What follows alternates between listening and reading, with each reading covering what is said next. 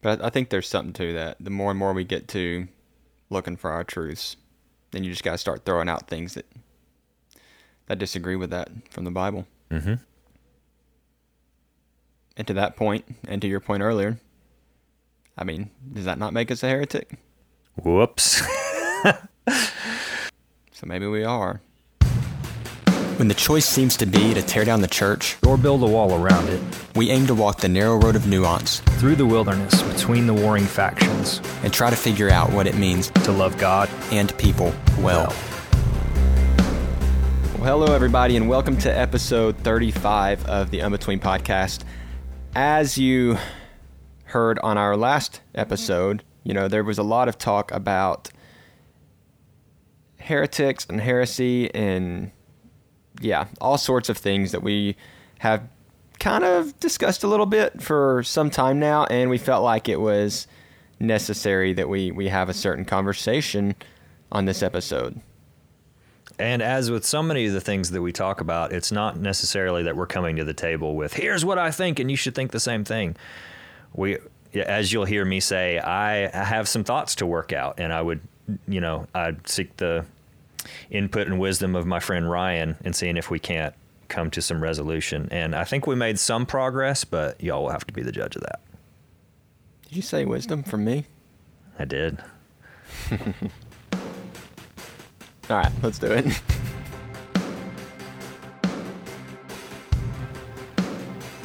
So heresy.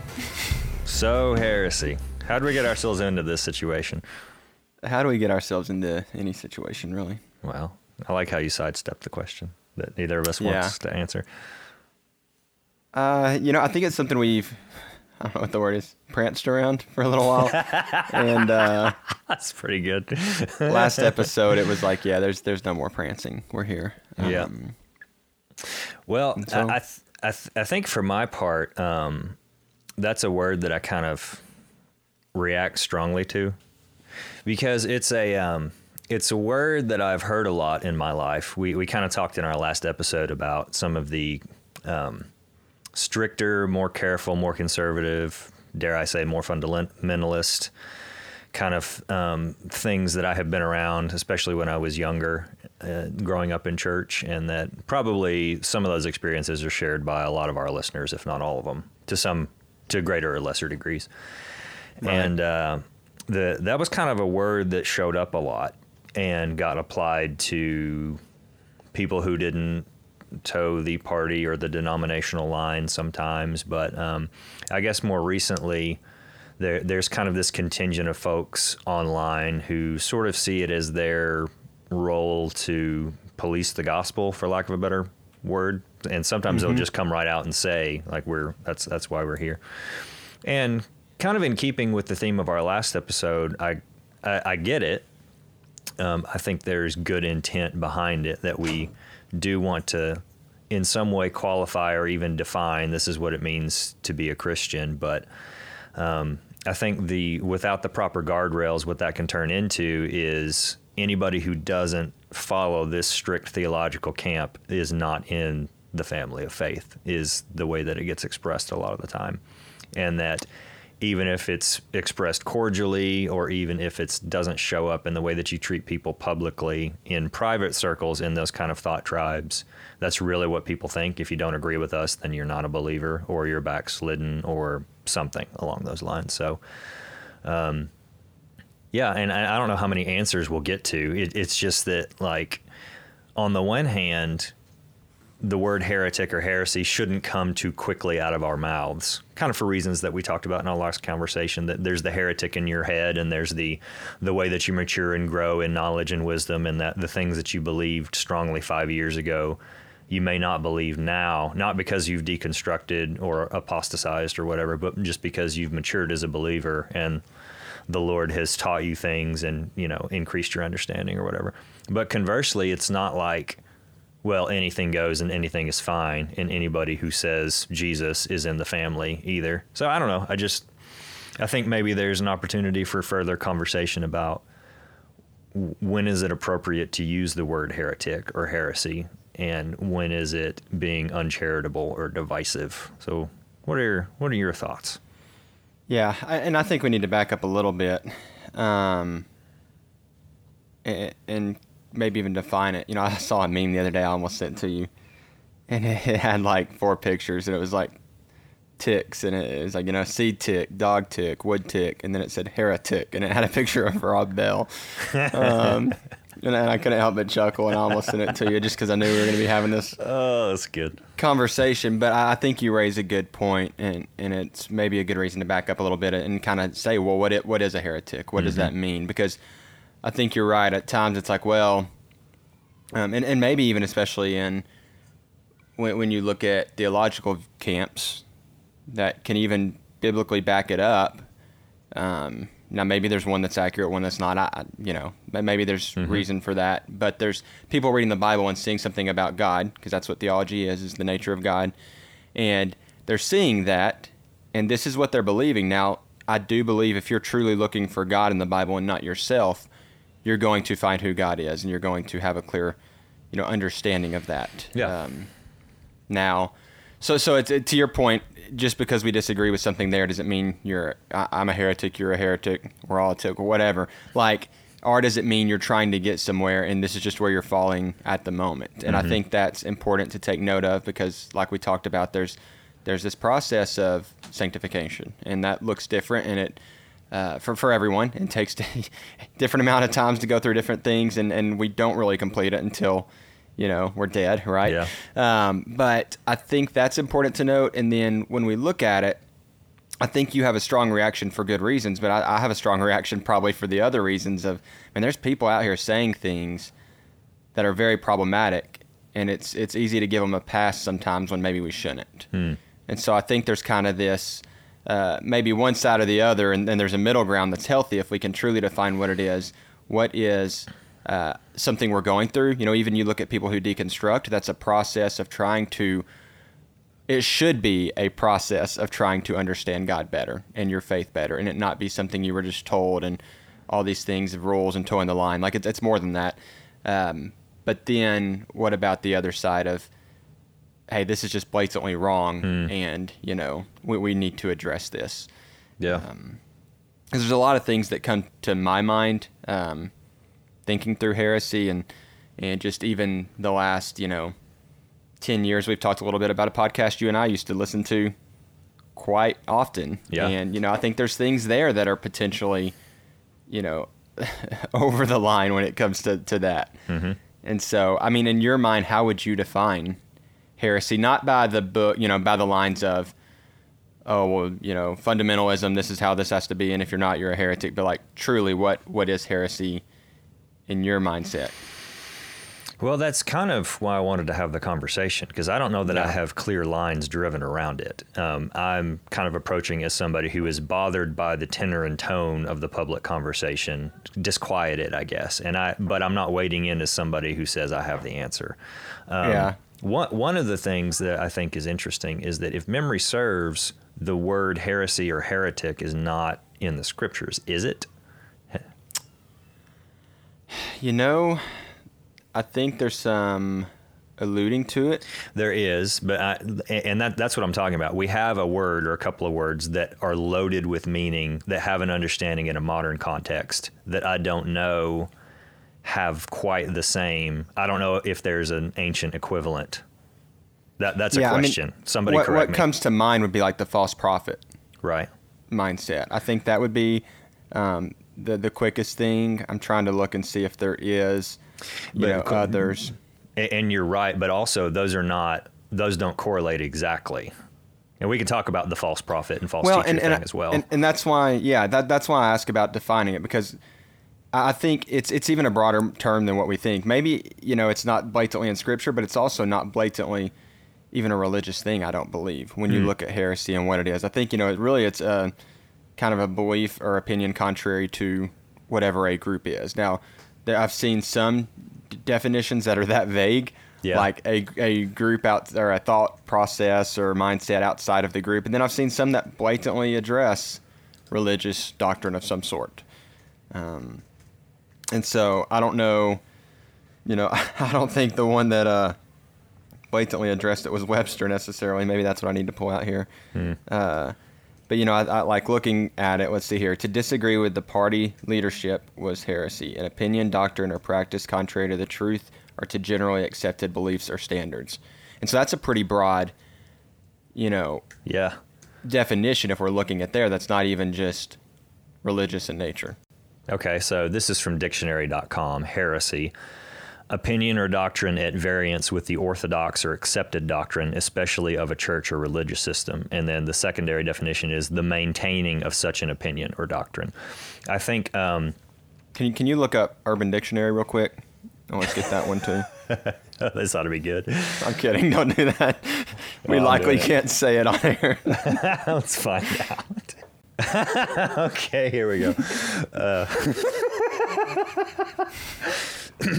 Heresy, actions, statements, and thoughts which fall outside of that which is in the holy light of the God Emperor of mankind, and thus into the unholy darkness of the ruinous powers. Inquisitors, through their holy judgment, seek out and destroy heresy wherever they find it, and through any means necessary, including the drastic measures of exterminatus.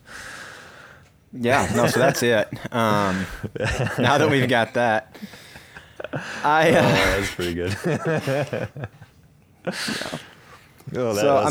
That's a rabbit trail there. I think point being is that I think the word as it's under its modern definition entered the public consciousness through religious discussion. And so that's probably what a lot of people think of when they hear it. Yeah, no, I think you're right. And that's typically how we use it. It was interesting to me that there was just kind of that vague, broad, statement. 'Cause it's like, well, man. And then back to how we ended the last episode, maybe we're all heretics in some form or fashion. So. But I think that's important to look at. And I think the false prophet thing, I mentioned that even just because I think that's a big side of it. Because I think, a lot of things and a lot of when we talk about sin, it comes down to your motive. Mm-hmm. And when we look at heresy, I think there are people, and you've talked about this a little bit, who aren't necessarily out to get anyone. This is what they believe. This is what they think is important, and they're trying to share that with others. Now, I think that's a careful line because it doesn't matter really what's important to us necessarily, right? It's what does Scripture say, so I think we have to be careful with that. But I think there's some people who maybe don't have it figured out, who are teaching from an innocent viewpoint, let's put it that way, but are maybe stating some harmful things. Then I think there are others who at this point in their life, know what they're preaching, teaching, saying, maybe is the better way to put it, is harmful, but they continue to do it for the power, the money, the platform it deserves them, affords them. I think in our last conversation, we quoted the Apostle Paul about their consciences are seared as with a hot iron. Right. And I think that we've said this a lot of times in these conversations that I don't think for the most part somebody gets up one day and is like, you know what I'm going to do today? I'm going to teach false doctrine or, kill somebody or whatever the extreme is that makes us wonder, how did this person end up in this spot? It is a slow war of attrition against our souls with our flesh and with the enemy that eventually you look up and you're like, wait a minute, how did we get here? Or you don't look up, you're just down the path. And I think there very much is, because I know people personally, and I have been this before, who have taught things and then later come back and said, you know what, my understanding of this has changed, and here's where I am now, because I've studied more and I've prayed more and I've accepted instruction, and I don't any longer hold to that view or whatever, and not even necessarily apologizing for it, because we can't help necessarily where we are at a given point in our lives, given our level of maturity and what have you, because no matter how good of a job you do, there's still room for growth there. We are children who are trying to be like our Father, and we'll never get it right perfectly, but with His help and with the leading of the Spirit and the mind of Christ, hopefully we look more and more like Him every day. So it's gonna happen. I think you landing on motive, like the question is, how do we handle it when it happens? And something I thought about when you were talking is, how does it benefit, like the false teacher or false prophet or wolf in sheep's clothing question? What am I getting out of it? And I think there's a difference in, just I thought this and now I don't. And I've thought it in good faith, and versus I thought this, but it's beneficial to me to continue in this line of thinking. So like we mentioned the Shiny Happy People documentary, and quite apart from the Duggars themselves, it gets into the weeds of the kind of larger thought movement that they were a part of and the leaders of that. And, these are people that financially and in other more nefarious ways, quote, benefited, quote unquote, from continuing to teach things that were harmful. There's a distinction there, I think. But yeah, no, there's a difference. And then when we look at kind of what people are trying to do, we talked a little bit about comfort. And I think there are people who they're not really seeking to be more like Christ every day. Even in the Christian, so to speak, camp, there are people who are really just seeking that comfort. And I think more and more what we're seeing is people come against something that culturally is being accepted. And because the Bible doesn't agree with it, they say, oh, well, then that's not what the Bible says. Mm-hmm. Yeah. The Bible says this, or it means this, so that this is okay. And that's just not how it works. I think we might be onto something here in that I would hesitate to say here's a working definition of heresy or heretic, but it seems as though the difference is whether you're selfishly motivated or not. Like I remember the late Michael Heiser talking about high-handed sins in the Old Testament, that there were some things it's just like, good and well what you're doing, and you did it anyway, and that gets a different consequence. And so I think part of what, like, we're led astray when we want to let ourselves or somebody else off the hook and call it grace. So a lot of the kind of attempt to redefine the morals of the scriptures, especially when it comes to sexuality, for example, are rooted in, seems to me, trying to allow us. They're basically about satisfying our own desires rather than trying to hold to an ethic and a way of life that brings life that God designed. And I don't just mean that for like I don't just mean that for people who are same-sex attracted or who are gender fluid or whatever. I think, like, I see heterosexual, cisgendered people doing the same thing, trying to find excuses for why they should be able to have all the sex they want, or that their partner owes them all the sex they want, or whatever. It's such a wide spectrum of things, and at the root of it is, I think, to a point, is I want what I want, and I'm going to try to mold the truth to suit that rather than the other way around. I wonder if that's a better way to think about or define heresy. I think it is.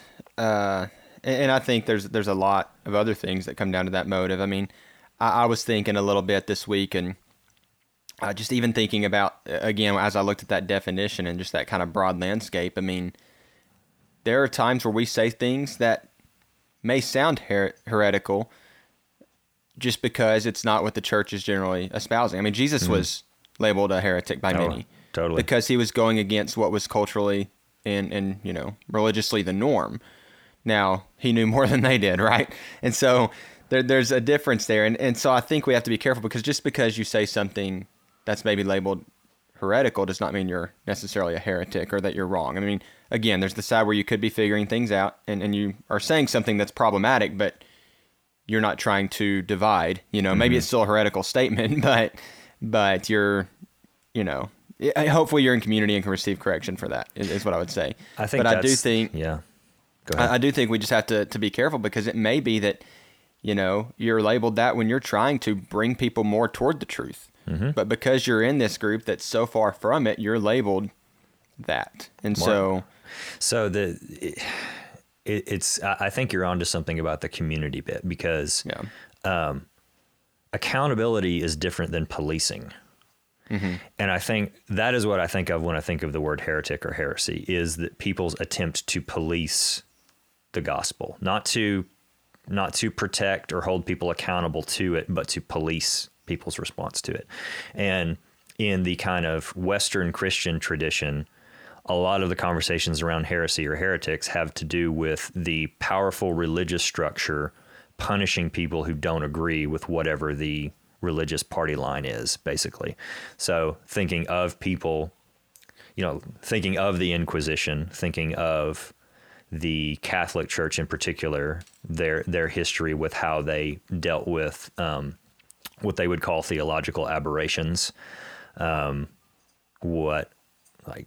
John Calvin's response to some of the people that disagreed with him, the response to Martin Luther, on and on. Anyway, returning to kind of the policing conversation, I think when the response is not of loving brothers and sisters trying to, in love, that's a lot of loves in one sentence, to correct or to lead or to shepherd somebody that they feel is in error, it's instead, you have committed the crime of thinking something different than what we have all agreed on, and we're going to punish you for it. Either you get in line or you will be punished. I think that's another thing that I think of and that I've seen from certain theological camps is it's not, man, we're concerned about you. It's like, how dare you even say anything that is not what we have, is not part of our theological system. You freaking traitor. Almost, I feel is what it's like sometimes. Like the whole farewell Rob Bell thing. I forget which. Do you recall who it was that said that about him? I don't know, and I didn't follow it closely. Was it John Piper? I'm not sure. I know Francis Chan wrote a book. I think in response to. Well, what I mean Bell's, is there was a prominent Christian leader, thinker, pastor, theologian. It may have been John Piper, but don't quote me like that, who, after the book came out, just tweeted, "Farewell, Rob Bell." And a lot of people were like, yeah, standing up for the truth. And then a lot of other people were like, dude, how is this in any way a loving response? And so, but it was John Piper. Okay. You're right. All right. But that also begs the question, at what point do you take a firmer stance on things? And how is that? How is the constructive way to do that? A lot of what we talk about is that things are complicated by platform, that if it was just a group of people in a local church setting, it kind of wouldn't be as big of a deal. But because people are writing books and building platforms and are known and have millions of social media followers or whatever, that suddenly your words carry a different kind of weight. Yeah, they do. And I think, man, I think that line's important. That's what I was going to ask you, and you kind of got there before me. I think there's a point where we have to stand up, where we have to address it. And I think doing so can also get you in trouble with people, right? But, you know, it's something I've referenced a few times on here is that American Gospel documentary, or the American Gospel documentaries. I think there's 2 of them now that I've watched. I think they're working on the 3rd one. And it kind of comes after some people. Now, I highly recommend it. I think it's great. And there's not really anything in there that I would say I disagree with, but it does come after people who are teaching things like, you know, the prosperity gospel, or who are teaching kind of little God theology and different things like that are popular, and even just addressing like, hey, this is stuff we're listening to the music of in our church. Do you know what they're teaching? Yeah. And then, of course, then there's the whole question. Well, then do you throw out everything because the pastor's speaking, you know, things that may be heretical, or is this music that actually, you know what, these songs here are pretty solid, you know, theologically or biblically or whatever. Are they now negated because the person who they allow to teach the church has some pretty, you know, dangerous mindsets? I think it's a tough kind of conversation. It is, and it's further complicated by Scripture itself and the people who wrote it and the lives of the people who wrote it. Because using that same slide rule, you'd have to throw out a lot of the Psalms that David wrote, because while he had moments where he was following God, there were a lot of moments when he didn't, and his life did not end with him following God. They ended with him instituting a coup against one of his sons, basically. Yeah. So it's just, I think it's that reactionary policing that bothers me, and that I kind of want to. That's one of my motivations to talk about, because I definitely have convictions, and I believe some things are true, and it doesn't matter what you think about them. But if we don't speak the truth in love, then we know what Paul says that we are. I mean, and I think that's a lot of even why we got into doing this, is because, look, there's things that we see that are blatantly wrong, and when you come against that, what you have often are groups of people who are shouting, are sitting quietly watching, you know, and on each side. And typically, unfortunately, the people who are sitting quiet I feel like, are more knowledgeable than the ones who are screaming. Yeah. But they can't be heard because you've got so many who are just loud on the subject. And, unfortunately, we don't have these opportunities to sit and to talk with people who disagree or don't look for the opportunities. They're probably there. We just, that's uncomfortable, so let's not do that. But because of that, there's just not anything happening different. We've got people yelling. You've got people who know what they're talking about being quiet. And, man, all we do is to your point, clanging cymbals. Like, that's, not a great way to have conversation. And so that's part of why we wanted to do this, and to try and find that middle ground. I hope what we could implore folks to do, and what we hopefully are going to try and do, is either not to be, I think this is something we say at work, we want to be hard on ideas, but not on people. And conversely, we don't want to be too soft on people either, which may sound strange, but because, part of the kind of the more obvious, there are kind of two obvious responses that I think are happening. One is to paint with a very harsh broad strokes brush that if you don't agree with these things, you're not in the camp, and we will come down as harshly. We are servants and protectors of the truth, so we feel justified in coming down on you as harshly as we need and calling it accountability or calling it protecting the truth or whatever. Conversely, there is, I think, a response that calls itself grace that is actually just license to continue to live in sin and to not die to yourself. Yes, enabling. That says, well, we don't want people to feel bad. We don't want people to feel ostracized. We don't want people to feel the pain of wrestling with their sin nature. So we're going to make it easier. Now, I don't think that's the way that it takes shape in any of our heads, but that's what ends up happening is the whole, and I want to have an episode about this, but the whole, I can't worship a God who fill in the blank. I've heard a lot of that conversation from kind of the other side of these issues. And it's just like, bruh, you better slow down on that because, to quote John Mark Comer, the real God is anything but controllable, and you are not an authority on what he is or is not like. And we don't get to sit on that throne and decide which attributes of God that we're okay with. And that's easy to say. It's a lot harder to kind of live out and practice. But I feel like that's the other side of it, is that either we're being so harsh with people who don't line up in every way with the way that we think things need to be, or we're so lax on them that our orthodoxy ceases to be anything meaningful or even definable or discernible. And it's just the spirituality of convenience. Yeah. Yeah. Well, and that's what a lot of people want. They don't want the...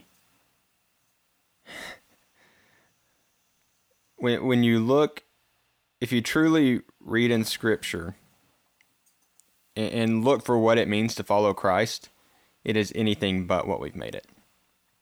It is uncomfortable. It is challenging.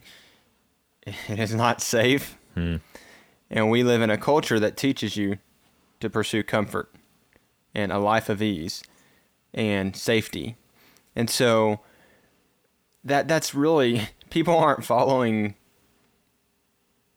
Christ because you shouldn't be following Christ to get those things, right? Now then you've got the whole prosperity gospel that kind of gets into that and things, but it's I don't know. There's the whole wheat and chaff thing, right? And I think you get into that a little bit when you start thinking through this and kind of exploring what's important and what we've made it. And it's so difficult that I don't even know if I know what I'm saying anymore. Like,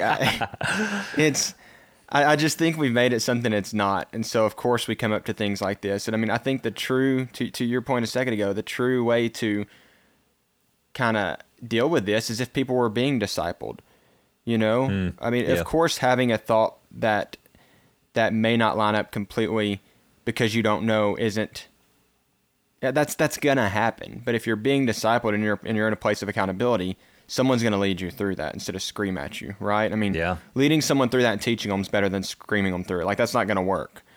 It's not going to help things. It's just going to make it worse. And I had an interaction with somebody a few years ago in which we were having conversations about these kind of things, frankly. And this was somebody who had some questions about the way church was done and what they had grew up in and the nature of the Bible and all this stuff.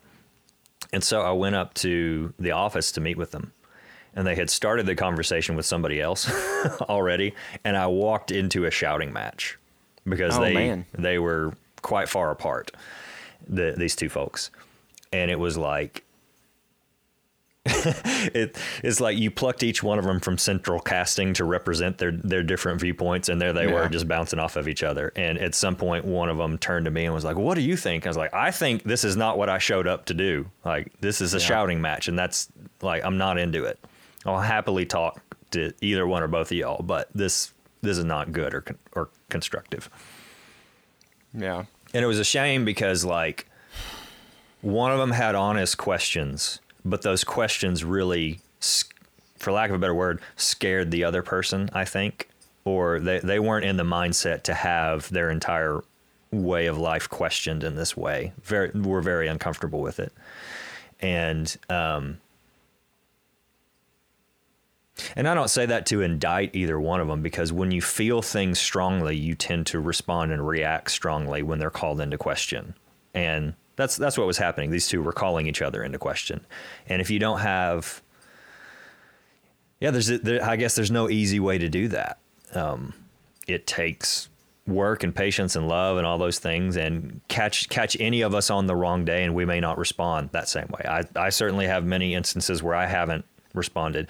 When I was in kind of late teens, early 20s, first started asking questions, I got really mad at what I saw around me that felt like it wasn't lining up with what Scripture teaches about how to do church and love people. And I just went around starting word fights with people, and that's not constructive.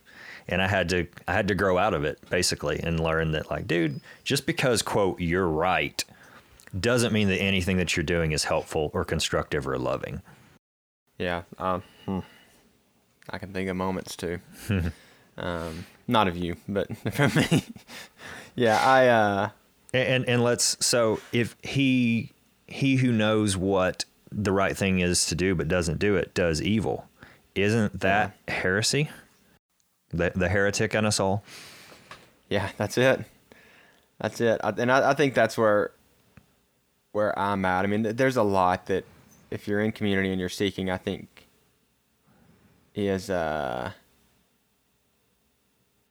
understandable, is forgivable, is not that it matters if we forgive, but, like, I think there's a pretty wide array there now. And to your point, I think it's important for us just to be all aware that we can easily end up there if we're not careful.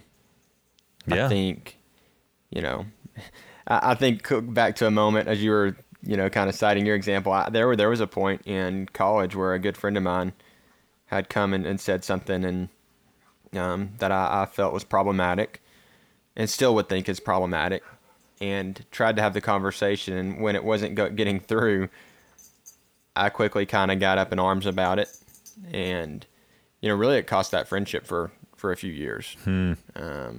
It's all fine now, but in hindsight, even if I was right, which I'm not saying I for sure was, I feel that I was, but I could be wrong, right?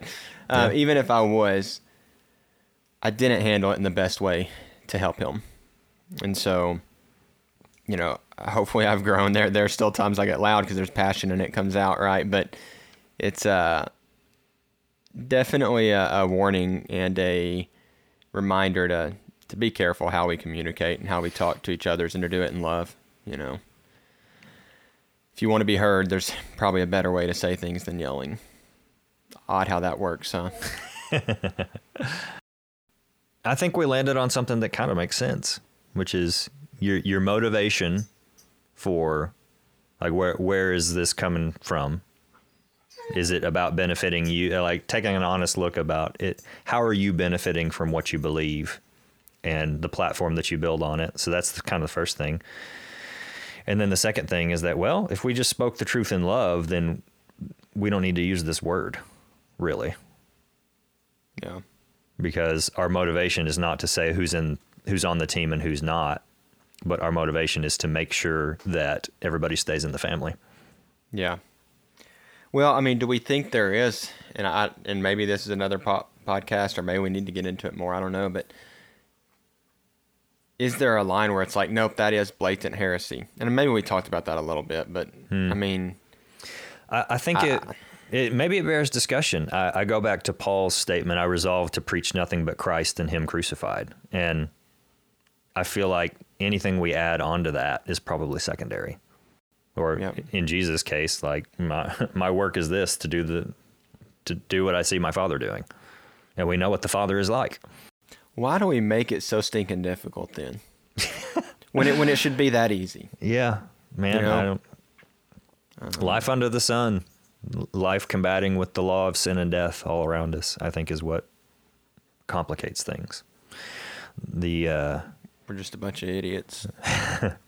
Stumbling towards greatness or trying to. Yeah.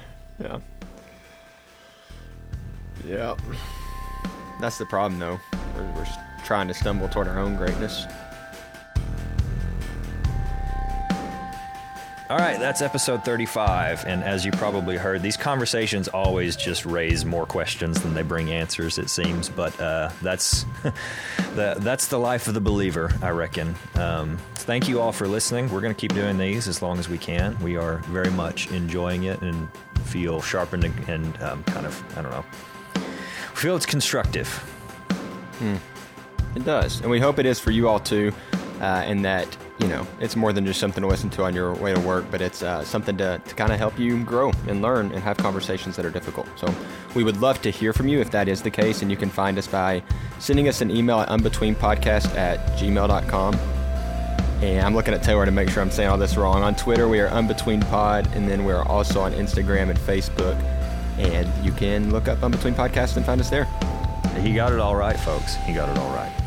Hey, I have my moments. See, I was talking about wisdom earlier, and then there it is. There's my wisdom for the day. We'll see you on the next one.